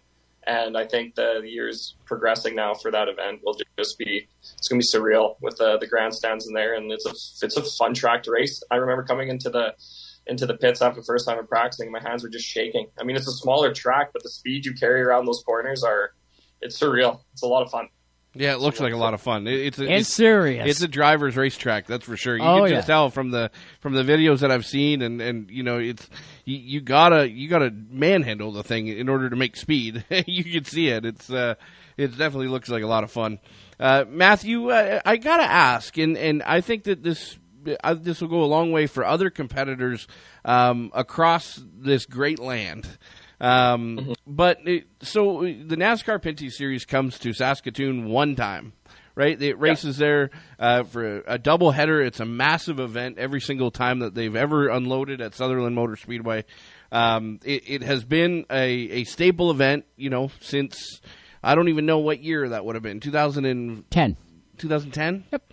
So, but I got to ask, as a local competitor, so you get that opportunity. And you shop it around to a few companies because you had lots of stickers on that car. You shop it around. What was the reception like when you walked into a company that's local in Saskatoon and said, hey, look, NASCAR's coming to town. Are you interested in being a part of it? Was it much of a sales process for you, or did it kind of sell itself? Was it really intriguing right out of the gate, or did you have to put your salesman hat on? Talk a little bit about that, because I think that there's a big opportunity for local competitors, whether it's in Edmonton, whether it's in Chaudière in Quebec, whether it be in Trois-Rivières, wherever that might be. There's local competitors in and around those areas that can get a deal like yours done. And we're seeing it more prevalent over the last couple of years, where guys can put it together. But I want to know from the horse's mouth, kind of what that sales process was like, and how hard it was for it all to come together. Well, for this year, it turned out really easy. It was actually, but this has been a process for myself where I've been trying to, do some digging, learn a little bit more about, how to get involved with the Pinty Series for a few years. And I have to tip my hat to being associated with a team like DJ Kennington there for prepping that car, and then talking to some other team owners as well. It's the questions, you got to ask the great questions and figure out what it's going to take to get you there. And as well, be serious about it too. Like, don't just, there's a lot of tire kickers in racing. And I think as a young aspiring racer, the biggest thing you need to be is genuine, honest, and kind of make it as like a, this is a plan that you want to achieve. And then when you're racing in your local track, that's the biggest way to get the feelers out of there for sponsors and that. Because you can go, I think there's always kind of like a cap you can get out of sponsors for a local series, right? You don't want to go in there asking them this, like what is going to run a Pinty series to run a local. It's not feasible. And I went into business and marketing for myself and got my degree here in Saskatoon. And my biggest thing, marketing is creating value for your customer. So for myself, it was, help build myself up, build my brand up, build it to, there was a couple times there's some little kids that came into the pits and like, when are you going to go into the NASCAR race? And then when you start kind of getting that vibe and that kind of push behind you, like you said, the crowd support was so surreal. When it came to this year where I was like, hey guys, I'm putting up like some of my, like I took some risk into it myself, obviously going into it, just like in any race. Yeah. But this is what I want to put into it. This is what I need to make it happen. Do you want to join in on it? And at that moment, I've made enough personal contacts. I mean, we had TJ's Pizza from Melford. I used to race against some of the guys in Sportsman up there. So it's building relationships, then saying, hey, would you want to be a part of this? Because at the end of the day, are those guys going to, you're going to get your dollars and cents for the TV coverage, everything you're going to get. Are you going to get that for pure value at a local level? Right. You're going to get more out of the respect and admiration of the companies around you and the fans around you for supporting that driver taking that step at that time for this one-off. So this was a big stepping stone for me that way and put myself out there. And I think when people saw that push and that drive, I think some of the times again, going back to the core question, like what you have to do is like, as a young racer, is ask the right questions and don't be afraid to ask. Ask for the sponsorship. At the end of the day, it's a dollar figure amount. And if you know what you need to get the answers to know what you need. Don't get greedy with it. Don't sell yourself any less though at the same time. You got to cover cost and make the dream become a reality. And do what you say you're going to do. Whatever you tell them you're going to do, you better do that plus a tad more. And you've always got a happy sponsor that would always be glad to come back and help you again when they can. So just speaking to that, Joe, it was when I was selling it, it was my presentation was like, if I was able to put this together, would you be on board for X? Right? Because then in my mind, then at that moment, I'm not taking any, I can't take the money yet until everything aligns. Because there were so many moving pieces. There was, am I going to be able to get a car from DJ there in time? Am I going to be able to get all my NASCAR license stuff in time? Am I going to be able to pass the physical? Am I able to do this? Am I going to be able to do that? And all the pieces started coming together. And then when you had people give you tentative yeses, then everything came together. Well, yeah, and it was the biggest thing as well is, and you look at it, and everybody, sure, they want to be a guy like DJ Kennington, and they want to one day get a phone call from a company like Castrol, and we're going to race the entire series, and we're going to go race, and that's everybody's dream. It never happens. It never will happen. But everybody looks at it and they say, well, it's an impossible jump from late model to Pinty's, right? Not everybody says that, but a vast majority of people say it's an impossible jump from Saturday night to that, or from sprint cars into the Pinty series, or whether it be down south, it's an impossible jump from Saturday night into K&N or ARCA. But when you look at how you did it exactly the same way that a guy like Brad Keselowski did it, right? The exact same process. And really it's about building your personal brand in your local territory, build that up, leverage relationships, and cultivate those relationships long term. And maybe there are companies in and around Saskatoon. Well, there are. 100% guaranteed there are companies in and around Saskatoon that can afford to field a Pinty's car. That would generate value for them, right? But if you go to them right out of the gate and say, I want to build a Pinty's team, I'm going to go full-time, and it's going to cost you $350,000. Well, you may as well just walk right back out of that room because nobody's going to say anything. Nobody's going to invest that much money. If you do it a couple times, you get a couple of starts under your belt. You win at your local level. You make a couple of traveling trips, and you keep your column inches growing, whether it be in the newspaper, whether it be on Racetime Radio, whether it be on TSN, you keep those things growing, and eventually you're going to gain more opportunity. And that's kind of why I wanted to put a spotlight on it, because I think your formula, while it was due to your hard work, it was also, it is also a very easy roadmap for a number of competitors that are across the country and really across North America, because if you're not thinking Pinty Series because you're in Washington State, you can be looking at the ARCA West Series, right? Sure. Or you could be looking at the Truck Series, for instance. So and our next guest, Mario Gosselin, he's and to go back to your point, those are all things that you grow into those opportunities, and it's not necessarily about somebody writing a check for you and being an opportunity giver. It's about you earning it and going out, and that's the coolest part that I've seen about your program, is that you earn it, and every step of the way you over provide, and that's a wicked thing, and hats off to you for doing that, and great job. Yeah, awesome, Matty, awesome. We look forward to seeing what you got coming out for 2023. And what do you say we leave it right here, and we will get you back on as things develop for the number 12 car, and we'll get you back on here, and we'll see where things lead for 2023. But you, my friend, have got a very bright future in this game, I can tell you that. Awesome, guys. I really appreciate that, and I'd love to be on anytime. Well, Merry Christmas to you and the whole Shirley family and the whole 12 team. You guys enjoy the holiday and get ready, man. 2023 is going to be off the hooks. Awesome. Merry Christmas to you guys as well. Thanks again. You bet. That is Matthew Shirley out on Canada's West Coast, out in Saskatoon. You can't call that the West Coast. Well, it is. No. Oh, it's a lot further west than we are, in the kid. Center. It's the center. Well, not if you look at the map. Get a map But out. it's not the West Coast, man. There's two provinces between him and the coast. They're called the Western Riders for a reason. The Rough Riders. The Western Riders. They used to be called the Western You're Riders. dating yourself now. That's okay. I is one. So what are you going to do? We're going to hit our break. Mario Gosselin on the other side. We'll talk NASCAR Xfinity. He is coming off a dynamite year as well. Thanks so much. Stay with us live on Racetime Radio. I like that, Ed. Once more. Everybody now.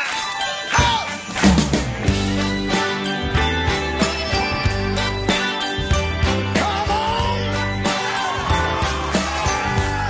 Here I go. Merry Christmas, baby. You surely treat me nice.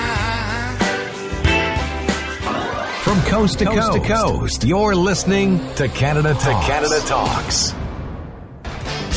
Racetime Radio is brought to you by the Quality Inn, Halifax Airport, the official stay of the Racetime Radio broadcast crew. Also by the Wooden Door Bistro. Even though Napa is a nationally known name, nearly all of our stores are built from the ground up by local owners and families. People you might call neighbors will be here, there, and everywhere, doing what neighbors do to keep their communities moving forward. You stop by a Napa Auto Parts store, you can count on Napa know-how. Now, a flashback in Canadian music history. Here's Eric Alpert. Tom Cochrane's most famous song, Life is a Highway, was a #1 hit in Canada, and it hit the top 10 in the Billboard charts back in 1992. It was written after Tom's famine relief work overseas took place. He was so taken with what was happening there, he wrote it as a pick-me-up to himself after watching the devastation. That's why he mentioned places in the song like Khyber Pass, along with his hometown of Vancouver. Canadian sports trivia. Here's Joe Thistle. During the 2000 NBA All-Star festivities, the Toronto Raptors' Vince Carter exploded to win the dunk contest with a series of moves including a through-the-leg slam. Carter's air show was a defining moment for basketball in Canada, putting the Raptors and the entire country on the map. A championship now in the books, Canada has become a hotbed for NBA talent, and it was Vince Carter flying through the air that started it all. Canadian sports trivia. Tonight's Racetime Radio is brought to you by Napa Auto Parts Stores, Port Hawkesbury, New Glasgow, and Antigonish, Nova Scotia. Drivers, start your engines! Welcome back to the track. Live on Racetime Radio, Sirius XM 167. Woo! Somebody done been to the Walmart. Man, this is the stuff I got for Christmas. Well, you cleaned up. What'd you get? 5 flannel shirts. 4 Big Mud tires, 3 shotgun shells, 2 hunting dogs, and some parts to a Mustang GT. You fool, you got Jeff. There's 12 days to Christmas. I know that. I got it covered. Look over in the corner. A little more Christmas fun for you. And it doesn't get any better than that guy, Junior. It's Christmas when you hear 12 Days of Christmas with Jeff. Jeffrey Foxworthy. Yeah. Awesome stuff. I hope you're all ready for the holidays. I know we are here. We got everything all lined up, and our next guest is live on the hotline. We talked to him just before Daytona, and he got his cars all ready to go. He was all set for another season. And, man, what a season did DGM have this year. They had severely the highs and the lows of this sport. This team experienced all of them with loss for crew member and top 5 finishes. And just the whole gamut got thrown at Mario Gosselin this year. And he joins us on the hotline where we can recap the season. What's going on tonight there, Mr. Mario? How you doing, bud? How you doing, man? Appreciate you guys having me on. Well, I tell you what, I think of you every, if not day, every second day throughout the course of the year. And tell you what, Mario, it's great to hear your voice because I think of you all the time, and I'm watching what you're doing all the time. I just don't get a chance to speak with you all the time, and it sure is nice to catch up with you tonight. Great season in 2022. What's your scorecard on it?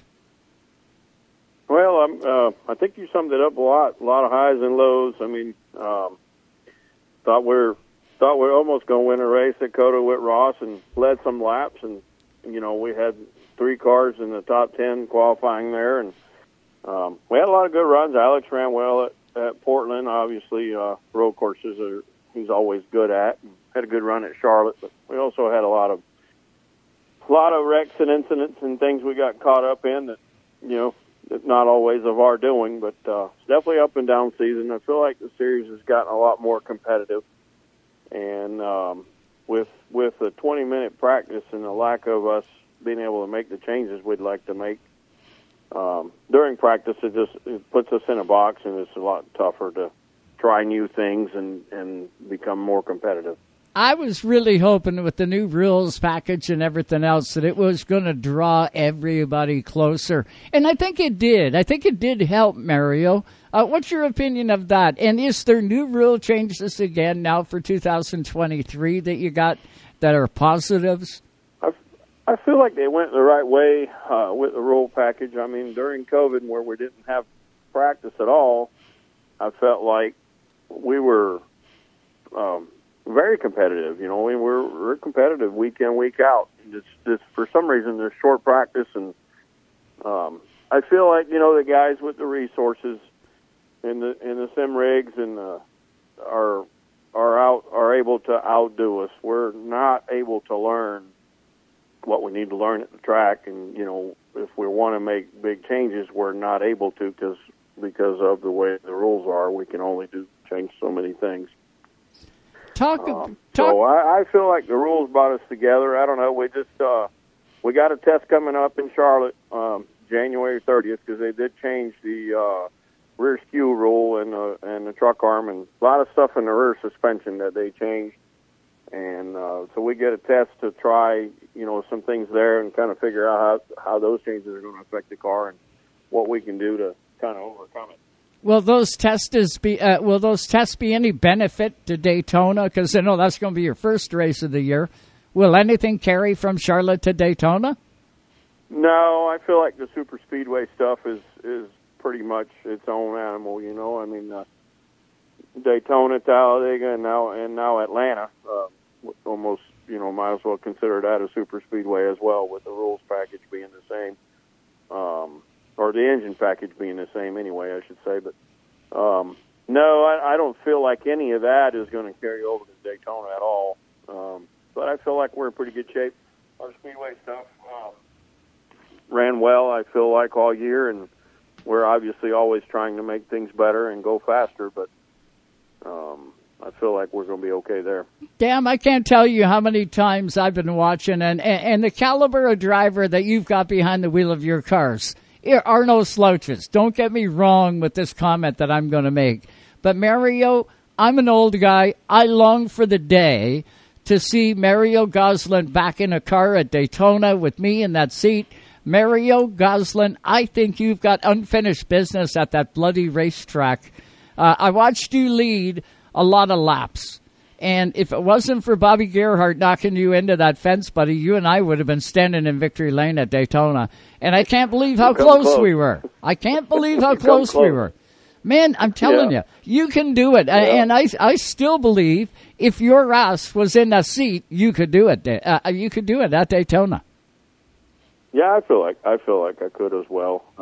It's always that evil funding that's necessary to make it happen. But we tried 2 years ago, and unfortunately qualifying got rained out. And I think about it sometimes, but I don't know. We're working on next year plans. Nothing to announce yet, but we're looks like we're probably going to have some of the same drivers back, and working on sponsorship, a lot of different angles, and trying to put it all together.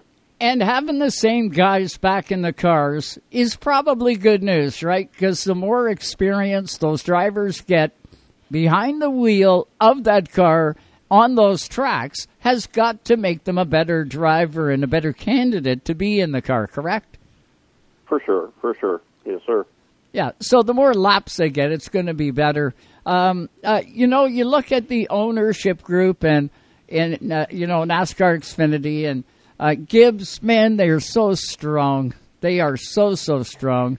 And looking at just the ownership group, DGM has climbed the ladder. You guys are now well over halfway up the ladder. Do you feel it? Do they feel it in the shop that DGM is the real deal and they are a threat now?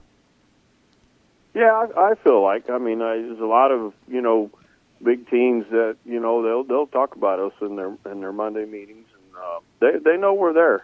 We're just that consistency thing. We got to be there, week in, week out, and we haven't been. But we do have some stellar weekends here and there. Is it still comes down to dollar and cents? Do you think, Mario, is dollar and cents still speed on that track? If you had more money, you'd be able to go faster. For sure. Unfortunately, that's what it's all about.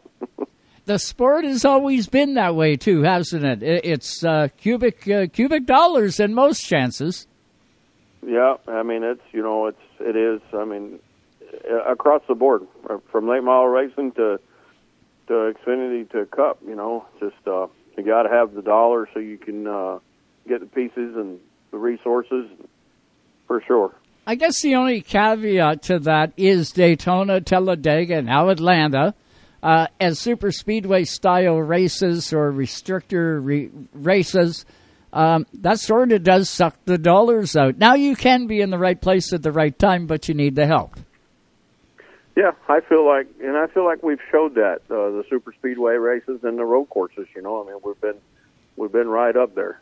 So we're working hard and we're hungry for some more of it. We want some top fives.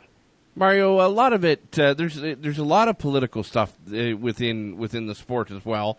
There's always a voice, right? There's always a voice, whether it be from the owners, whether it be from the drivers, whether it be from NASCAR themselves. How much effort goes into growing and cultivating that voice on the political side within the sport?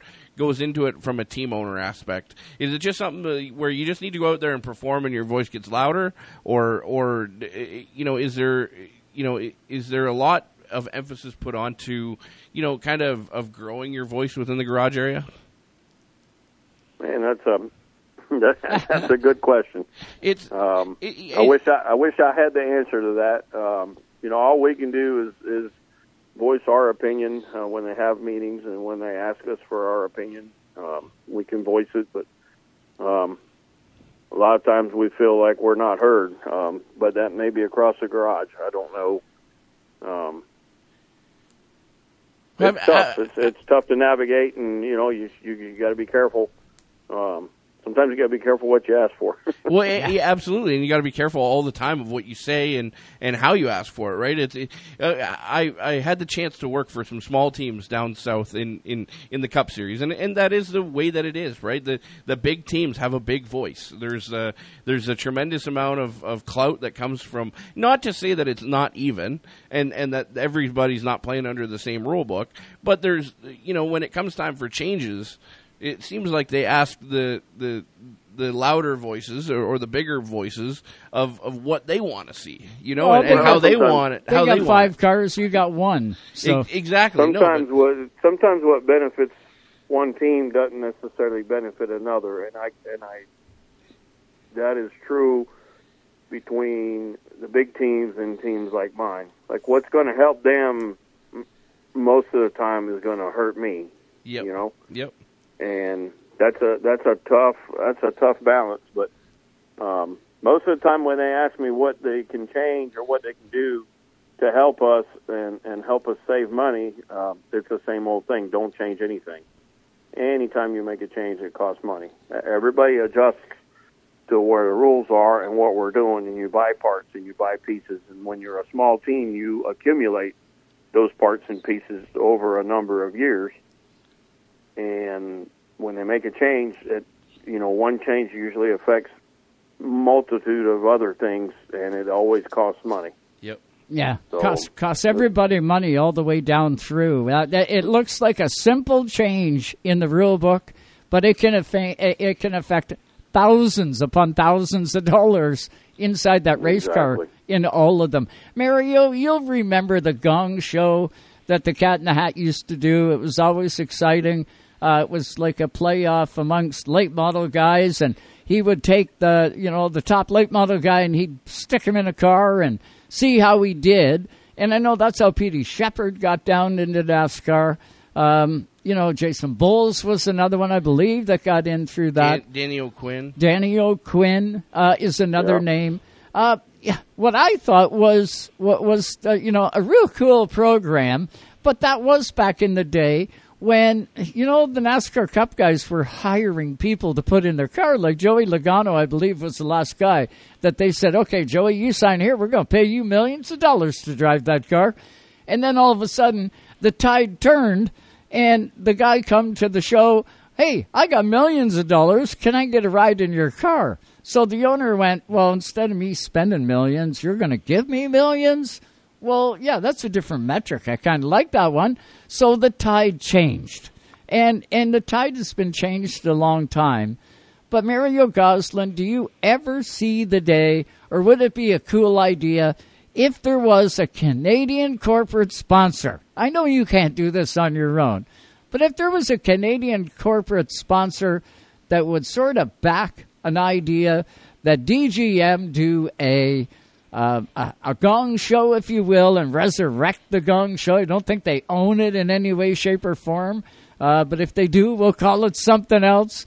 And do something where Canadian talent gets searched out across the country, and presto, one guy's going to get an opportunity to get in to a DGM a race car and go see what the hell he's got with a real race team.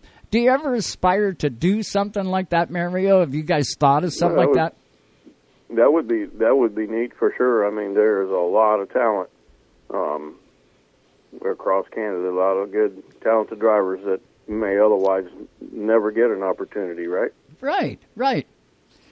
And if Corporate Canada could step up and fund part of it, I'm not saying fund all of it, just fund part of it with the dream. And I don't know, that particular weekend we put, the sponsor logo on the race car and Team Canada. Something. Maybe you or I will get some emails this week. Wouldn't that be cool? That would be kind of cool, and I'd love to see it and to be part of it. You know, like Quick has done such a good job in this sport. So many companies have. But, man, we got the opportunity of having a Canadian in NASCAR Xfinity with quality stuff and cars that man, could use the support. It just, I can see the potential. I didn't know if it was anything that would, interest you. I didn't know whether it would, but by the sounds of it, it would. No, for sure. There's a lot of guys there that deserve would deserve a chance. You know, I mean, a lot of good guys. So it would be really neat. Now, I don't know whether you heard this news, but I'm going to tell you now because I do believe you know the guy. Did you hear Bill Zardo passed away up here just this week? I saw that yesterday. Did you? I did. Now, I would imagine you raced against Billy in the Iceman series or something. I think he may came and ran that Speed Fest at Lakeland Speedway, like around 2000 maybe. Yeah, that could have been too. Yeah. Possibility there. He was all over the place. I know he did good down south. He did really good up here. I know we're going to miss him. I just thought I'd mention it because I do believe you knew him. So fellow Canadian and an icon. Racer for sure. Yep. You want to believe it. Mario, we are up against the clock. We got to throw the keys back to Sirius XM. It's been great catching up with you. Nice to hear from you, and I know we'll get you in the new year. All the best and Merry Christmas to absolutely everyone on DGM. With the family there, give them all a big hug, and you guys enjoy the hell out of the holiday. You guys have deserved it. It's not too many days, brother, and you'll be back to Daytona. It'll be here before we know it. Same to you and your team and your family. Merry Christmas. Happy holidays. You betcha. That's Mario Goslin. Always enjoy speaking with Mario. What a wealth of knowledge. One of Canada's truly brightest lights in the NASCAR Xfinity Series, and I'm dead serious. We got to come up with some sort of incentive or some sort of contest to get one of our guys from up here. There's so much talent to wean it down to one guy and get him hooked up with Mario Goslin for an event in the U.S., have the big light and have the big stage of the NASCAR Xfinity Series. Junior, wouldn't that be off the hook? It would be. It would be really cool. And it is incredible when you think about it, how easily those things can come together. Given the right structure and given the right atmosphere and also given the right, companies that fit into that realm. It's it is 100% doable. And it comes down to, laying down the groundwork. What you're talking about would be a tremendous amount of legwork and labor. Yeah. And, putting a bunch of people in a bunch of race cars, that obviously costs money. And to do it all. I'm saying, I'm thinking they're in their own race cars, and we do it based on performance. Yeah. Performance, and whittle it down to one guy. Yeah. And I don't know, have an RTR points layout to it with the winner of it, of course, approved by Mario Goslin. Join Mario down south, sponsored by X. Yep. Yeah, something. I don't know. It's an idea, something to throw around. Yep. This has been a dynamite year. Our 16th season on Race Time Radios. We've experienced all kinds of highs and lows here, but I believe in 2023. We're going to go to the highest highs we've ever seen. The pandemic, it's in the rearview mirror. And I always thought I was just going to be a radio guy. Never expected to have a camera in my face, but I do. And I know, Junior, you're the same way. We're going to develop even more in 2023. I know we got some exciting stuff coming down the line, and I know we still have a ton to announce for 2023. But that is going to do it for us here tonight in the Race Time Radio studio. For Sue, our producer here at Race Time Radio, and for Joe Chisholm Jr., we all wish you a Merry Christmas and a Happy New Year. To all of you, to everyone listening in on both sides of the border, we really do appreciate it. Sirius XM is a great Christmas gift. Get it. So is Rev TV Canada. There's a lot of really, really good Christmas gifts out there. And don't forget about our sponsors on the Race Time Radio show. Quick is one. Napa, out in the Maritimes, Antigonish, Port Hawkesbury, and, of course, New Glasgow. Got to thank Todd Robertson and all of his staff. VP Racing Fuels, along with Dawson Dental, and just all of our sponsors. Can't thank you enough for what you do for Racetime Radio. But for Joe Jr., for Sue, that's it for this year. Have a good, safe holiday, and we will see you back here January the 8th at 7 p.m. Eastern, all live on Racetime Radio, Sirius XM, Channel 167, and on YouTube at Racetime Radio TV. Have a good one, everybody, and we'll catch you on the other side of the holiday. Merry Christmas.